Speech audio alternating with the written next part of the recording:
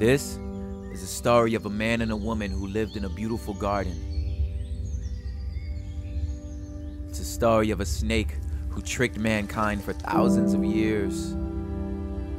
It's a story of God and His promises. It's the story of one who's coming back to crush the head of the snake and to give us that home we once had, might have forgotten, lost. The biggest story.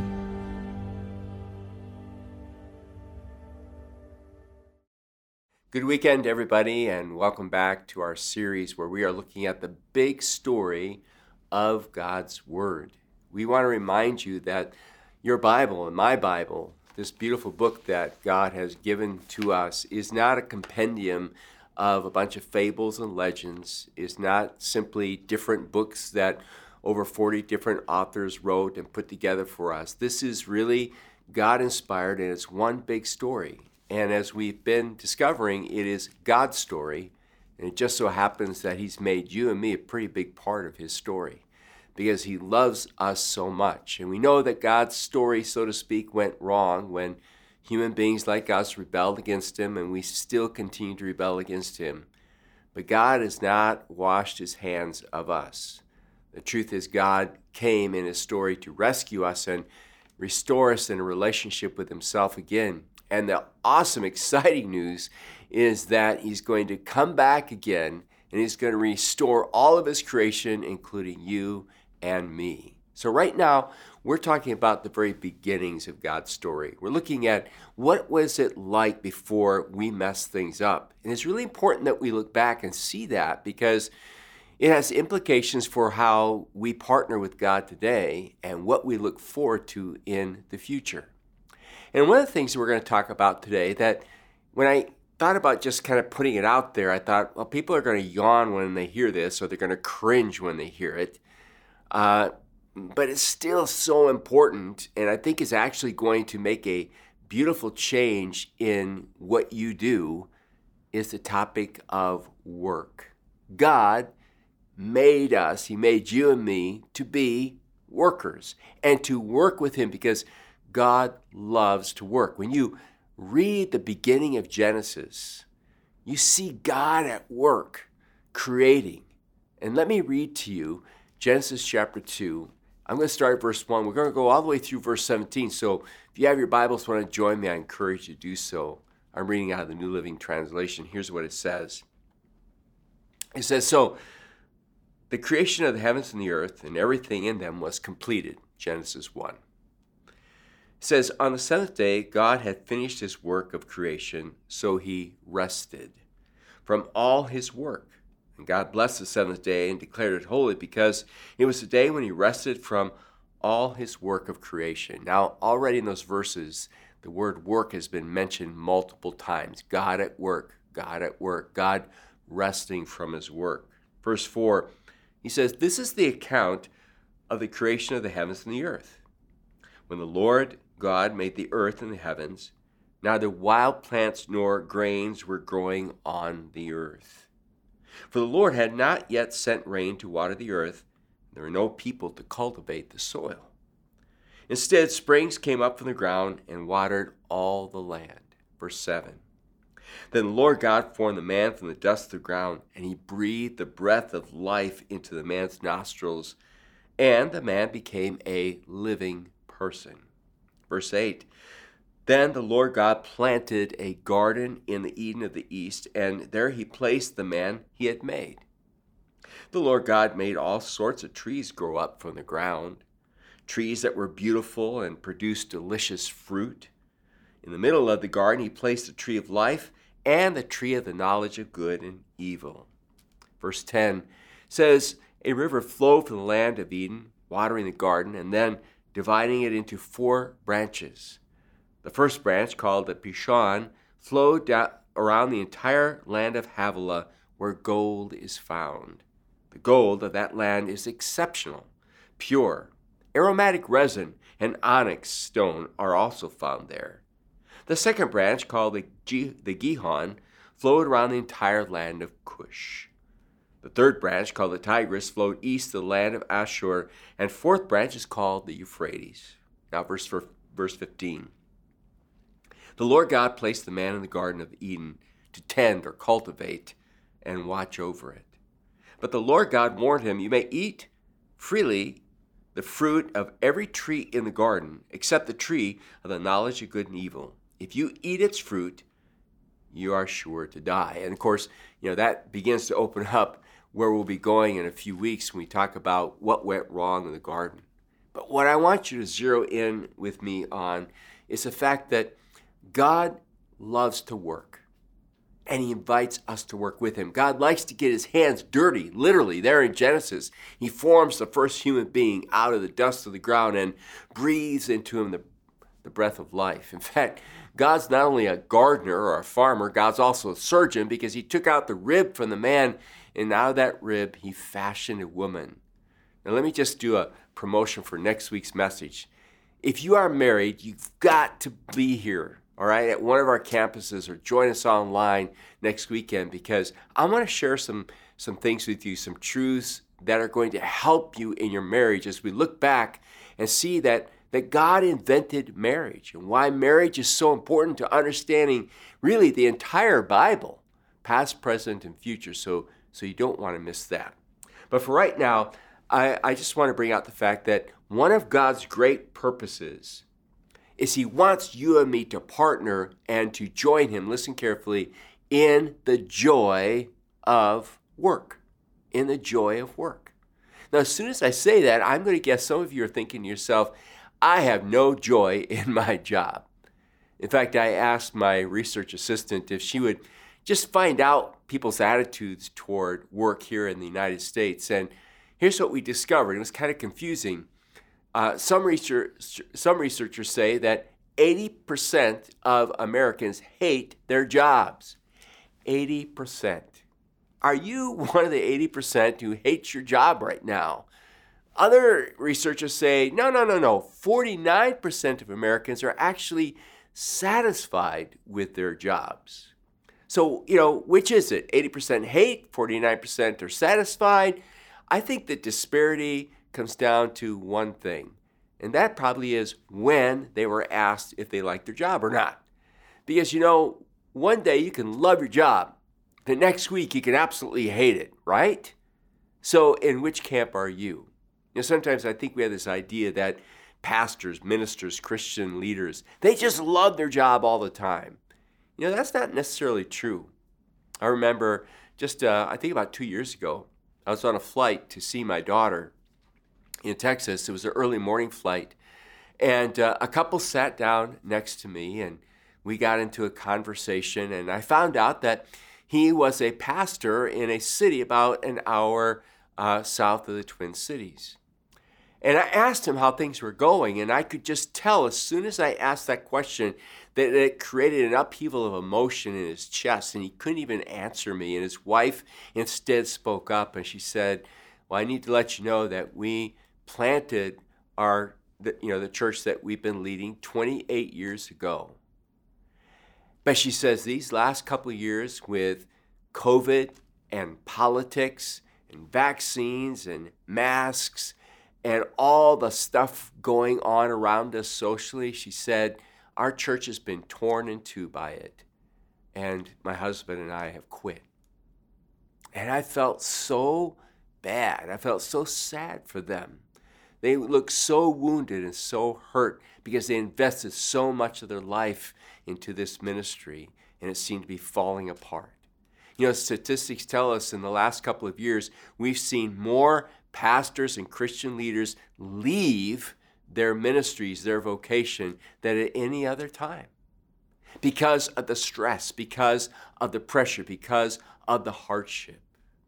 Have you ever wondered to yourself if God ever felt like quitting?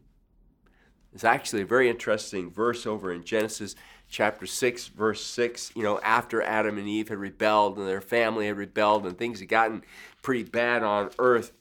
It says in Genesis chapter 6, verse 6, these words.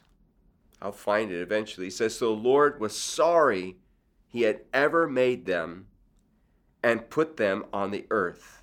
it broke his heart. Wow. And God looks at how human beings rebelled against him, how they've ruined his creation, and it just breaks his heart. He never made them. He was so sorry for what it had caused and what it had done. And we'll talk more about those verses later on in our series. But here's the news, all right? Thank God he didn't quit. Thank God he continued to seek us out to find a way to restore us back into a relationship with himself. You know, I think what makes our jobs so hard and so difficult are relationships, right? I mean, you can have a really difficult job. The work itself can be technical, it can be tedious, it can be tiring. But if you're on a team where you really love the people you're working with or working for or who are working for you, and when you're together, you really pull together, you help each other out, you care about each other, you know what? You love your job. You don't mind getting up early and staying late because you love the people you're working with. On the other hand, you may love the job itself, the task you do or what you lead or what you create. But I'm telling you what, if you are doing it with people who are backbiting, people who are difficult, people who have bad attitudes, no matter how much you like the technical aspects of your job, the practical aspects of it, you can end up hating it just because, well, it's no fun to be around those people and the way they behave or the things that they do. But here's the thing. Ready? God wants you to find joy in your job, no matter how wonderful it is or no matter how difficult it is. Because even though God experienced the tragedy of human sin and rebellion against him and made his work difficult, so to speak, I want to remind you what it says in the New Testament, that for the joy set before him, Jesus endured the cross. Isn't that awesome? Despite all the hardship that humanity created, God found it a joy to be able to come and offer himself as a sacrifice for our sins to bring us back into relationship with himself. So I want you to look at a second principle with me. God's great purpose is that you and I look at our job as an opportunity to make a difference in people's lives, as an opportunity to bring joy and blessings into their lives. You know, my dad comes from a farming background. He and his family were farmers in the Netherlands, the old country, and after the war they migrated to Canada, and they sharecropped until they could buy their own farm, a small farm, 125 acres. But on that farm, they raised tomatoes and vegetables, and that's a lot of tomatoes and a lot of vegetables. But they had to get the land ready. And so it meant cutting down trees, blowing up stumps, my dad said, removing all kinds of rocks so that the land would become tillable to plant the seed for the tomatoes and the cucumbers, which is primarily what they raised for many years. The result of it, though, was that hard work was worthwhile because then it brought a crop which gave them an income, but then provided food for tens of thousands of people, both in Canada and the United States. Who knows who ate some of the product that came out of that small little farm? My point in saying all that is they did the tedious work of cultivating and tending the land so that others would benefit from it. There is a joy that God receives when he watches you and me doing our work, not just for ourselves, not just to provide an income for ourselves, but to be a blessing to others, that others might benefit, because that is the nature of God. Remember, God is love, and everything he did in creation was so that you and I would benefit from it, and so that others would benefit from it as well. And it's not just land. I mean, think about this. Think about music, for instance. I mean, what is music? I guess at its base form, right? At its rawest form, it's just a bunch of noise. But take somebody who's gifted, who has studied, who understands that noise, and they compose it, and they arrange it, and they play it. It can move your soul. Or think of somebody taking their voice like a musical instrument and using it skillfully and using it well. It moves your heart, right? Or think about somebody who's an architect. Or think about a builder, a contractor. Or think about somebody who's good with technology. Or think of a homemaker who's good at cooking or baking and organizing. Or think of a business leader. Or think of someone who's digging ditches. It doesn't matter. All of us, by what we do, can bring a benefit to others. They can bring a joy into life. They can bring a blessing into life. And that's how God wants us to see what we do, even when what we do seems menial at best, or what we do is hard or in a difficult place, or even with difficult people. God wants us to see the joy that comes from what we do, the benefit that it brings to others. Now, when I graduated from Bible school, I had this mind and this thought that I was going to be the next D.L. Moody. I was going to be the next Charles Spurgeon. I was going to be the next Billy Graham. I was going to pour myself into preaching good sermons. I was going to, live a life of surrender to God, and God's anointing would come on me, and churches would be filled. I would preach it, they would come, kind of a thing. And instead, God allowed me to attend SOTW. You say, what? SOTW, the Seminary of the Wilderness. God allowed me to go and minister in a church on the backside, so to speak, of civilization. It was a small little church on the edge of town, the middle of Ohio, where there was a congregation that had been through one pastor a year for 7 years. It was not an easy place. The building was dilapidated. It was next to a pasture area where a farmer was raising dairy cattle. There were no screens on the windows, and literally in the summertime, you had to open the windows to get air in the place. We had no air conditioning, and the flies would come in, the fans would be blowing, and you could watch the flies kind of moving back and forth as they made their way around the sanctuary. It was hot. It was disgusting. And I'll never forget that not only did the flies come in the summertime, but so did bats, little fruit bats about half the size of my hand, would somehow make their way into that building. And every Sunday morning in the summer, I'd go there, and I would have to look for bats in the tiny little 80-seat sanctuary that we had. It had this really long pole. On the end of it had like this metal toad stabber, all right? And I would go in there, and I wish there was a video of it, because you probably don't believe what I'm telling you, but this is the honest truth. I would go in there, all right, before anybody showed up, and I would hunt down bats. Some would be hanging on the walls. We had a wooden altar that'd be hanging on the altar. I even found a couple of them hanging on the bottom of the pews. Can you imagine some woman sitting in there, reaching underneath to grab her hymnal, and out comes the bat? Didn't want that to happen. And then I'd have to go by, and I'd have to kill each bat. And when I would stab it sounds like a movie, doesn't it? His mouth would open, right? There'd be a little screech, and there'd be those white fangs. And I can remember so many times saying to God, really? This is why I went to school? This is why I studied the Bible, why I studied theology? This is where you want me to be? This is what ministry is all about? Is this, God, what I signed up for? And I learned a really powerful lesson. And the lesson I learned was that my job is not my job.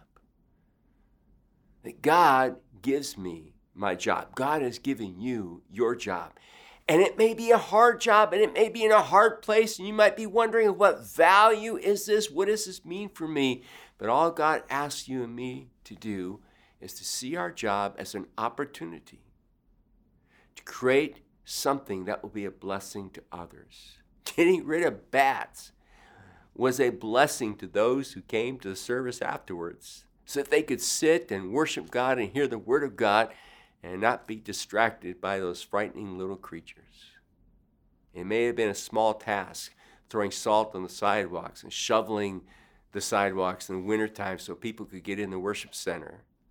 And all the things that I had to do that I never really had thought was going to be part of ministry. But I had to keep my mind focused on what's the benefit to others. My job is not my job. It's a God-given opportunity, as hard as it might be, that others might be blessed. When you think about your job, what you do, where you do it, do you see it as something that you do that can be a benefit to others, or has your job become all about you? Is it about what you can get out of it? See, God wants us to have a heart like his. And God's heart is he always does what he does for the benefit of his creation, and he wants us to be the same way as well. So here's the third principle, all right? In creation, you cannot sit on the resources that God gives you. You must leverage them for his glory. So in God's creation, you can't sit on your job. Your job is not for you. You're to leverage your job for his glory, to benefit and help of others.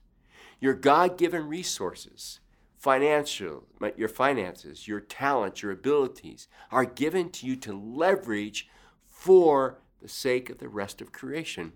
Think about how God sets the example. God has his son, who has always been, and yet God leverages his son. God sacrifices his one and only son. Why? So that you and I can have eternal life. What kind of gifts, talents, and abilities has God given you? What kind of resources has he blessed you with? And how are you leveraging them to be a blessing to his creation? To bring hope, to bring help, to bring nourishment, to bring provision, to bring salvation to those who are around you. How are you investing, in other words? This past week, I had an opportunity to be in a foreign country, I won't name it right now, where I had a chance to teach some of the top tier leaders of the Timothy Initiative, where we're trying to joining them to plant 30,000 churches in the next 10 years in an area of 2 countries where there are 300,000 villages left that still don't have a gospel witness, where less than 1% in that entire area of Asia know who Jesus Christ is. And you know, as I stood there and I taught them, and my responsibility was to talk about how do we move forward with exponential church planting, but not lose our Christ-centered, our Bible-based theology, our convictions that this is being done of God and for God. That was kind of my responsibility, to remind them that we must depend on the Lord. As I stood there and did that, I was so thankful for you, those of you who are part of the Wooddale family. So thankful for you, because as you give your resources to the ministry of this church, you are, it's kind of like my dad and his family planting those vegetables. They have no idea whose table they ended up on in some form or another. You have no idea how what you're offering in terms of your financial resources, your time, your talents, your gifts, you have no idea how it's going to affect lives for eternity, here, near, and far. So God's giving you these resources. Leverage those for his glory in the vocation and the opportunities that he's given to you. And then one last thing I want to share with you, one last principle, as we talk about work and God's original intention for work. Not only does God invite us to join him by being workers ourselves, not only does he call us to have joy in our work, not only does he call us to have the joy of blessing others through our abilities and our skills and our resources, but listen, God also warns us. Don't let your work become your identity. And it can happen so easily, even in Christian ministry. It is possible that what we do becomes kind of our identity of who we are. And when your job or your vocation or your sport or whatever it is that you do, when it becomes your identity, that's called idolatry. Because it means I'm now looking to my job for my sense of value and my sense of security and my sense of worth. And our jobs fail us. Our jobs get hard. Our jobs can be taken away from us. But God cannot. So who or what defines you? Pastor Kyle talked about being made in the image and likeness of God. I don't want my life to end up being made in the image and likeness of my profession, or my sport, or my talents, or my abilities. And I'm afraid that's become quite an issue in our culture today, which is so materialistic. Who are you? What are you? Isn't it interesting that oftentimes when you meet somebody, one of the first questions you want to ask them is, what do you do? And immediately when they tell us what they do, we form certain stereotypes, certain judgments about them, rather than seeing them as those who've been created in the image of God, who are loved by God, and I need to treat them that way. Not judge them by what they've done or what they accomplish, or what they drive, or where they live, or what they do. And that's why we read in the passage of Scripture that God takes a Sabbath and gives us the gift of the Sabbath. Let me just read it one more time, those couple of verses in Genesis chapter 2. So the creation of the heavens and the earth and everything in them was completed, and on the seventh day God had finished his work of creation, so he rested from all his work. And God blessed the seventh day and declared it holy, because it was a day when he rested from all of his work of creation.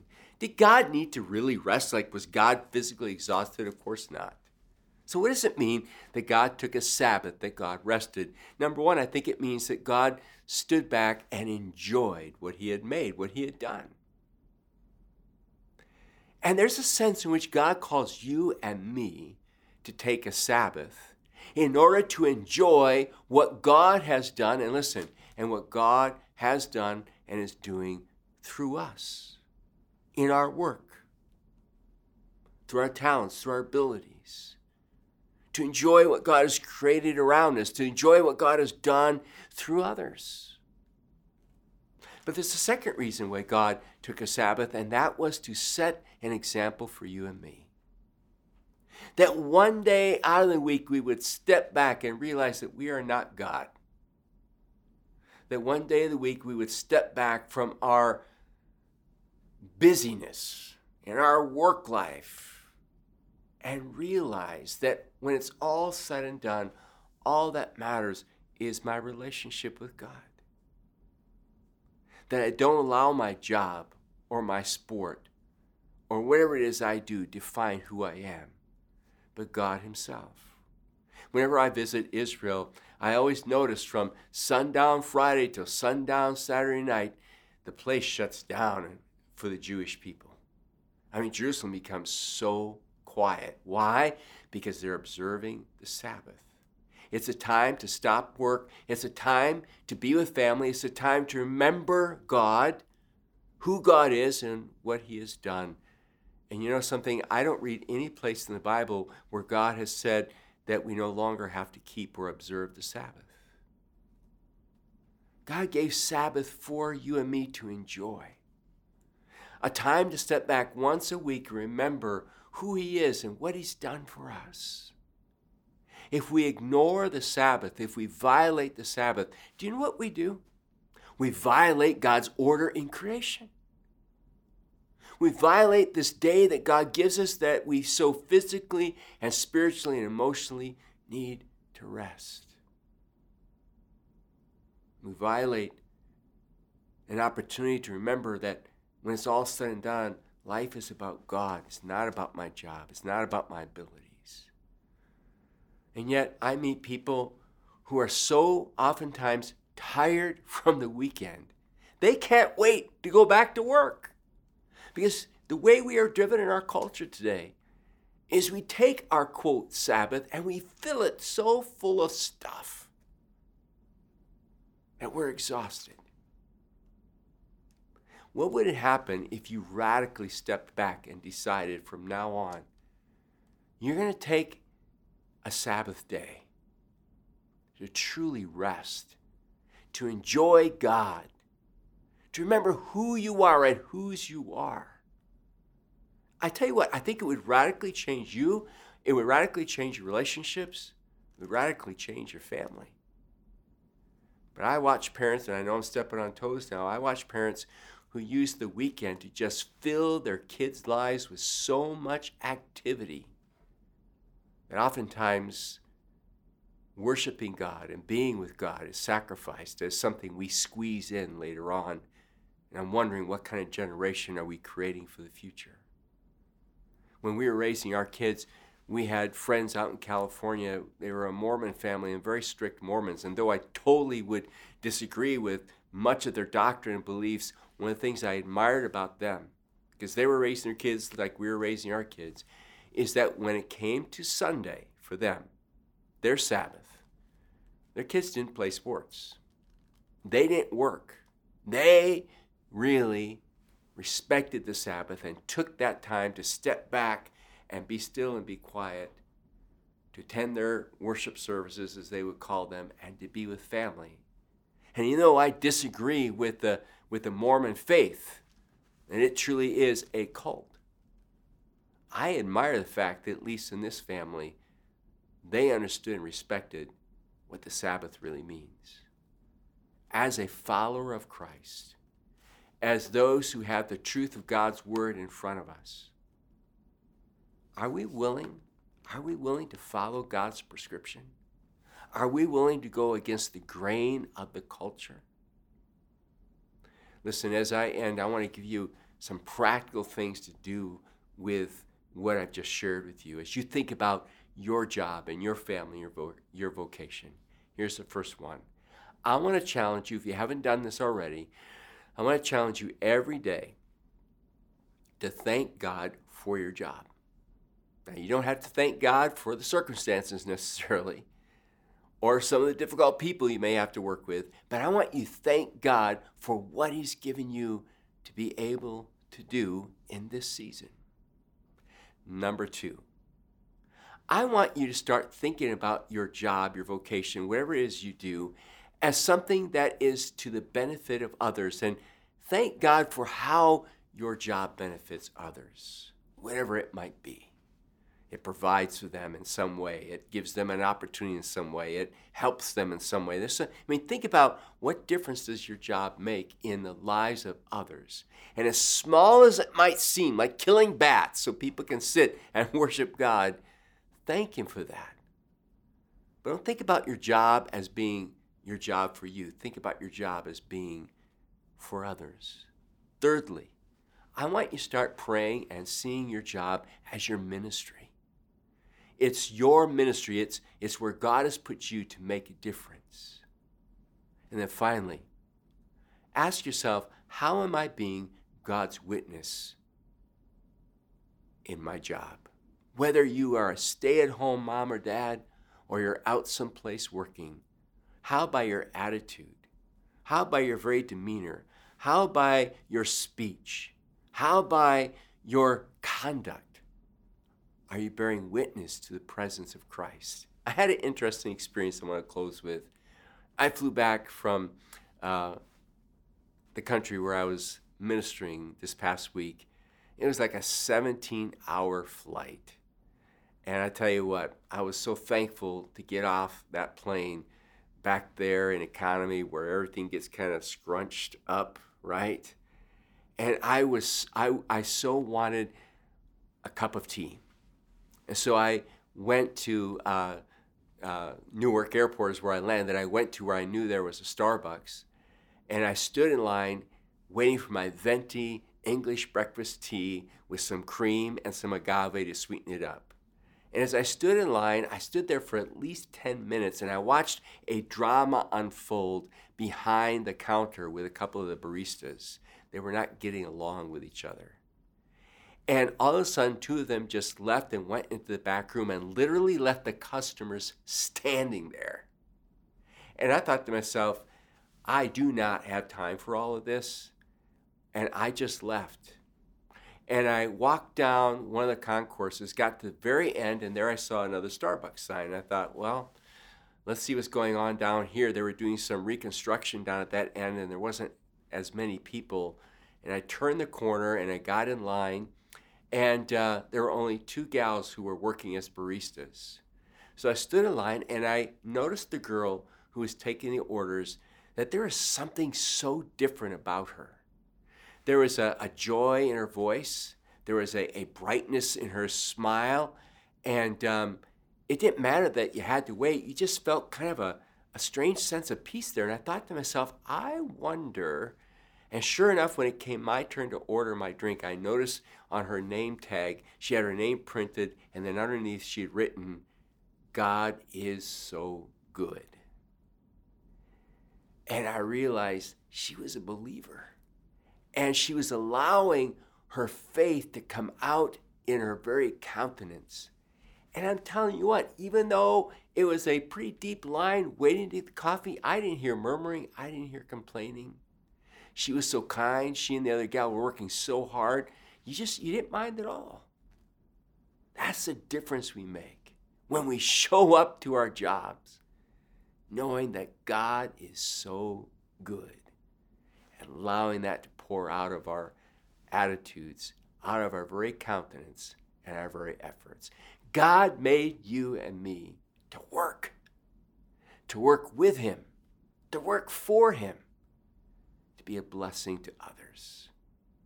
Lord, as we take this message to heart, as we think right now about our jobs, our vocations, our skills, our abilities, God, are we spending it on ourselves?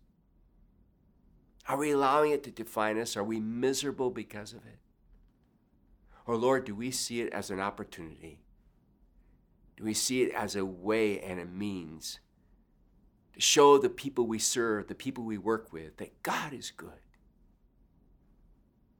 God, perhaps you've stepped on some of our toes and convicted us that we need to Sabbath because we've lost the joy of what we do. We are beat up and we are tired and we're exhausted. And it's because we have violated, Lord, one of your guidelines in creation.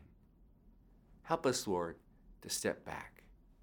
Help us, Lord, to take a Sabbath to honor you in Christ's name. Amen.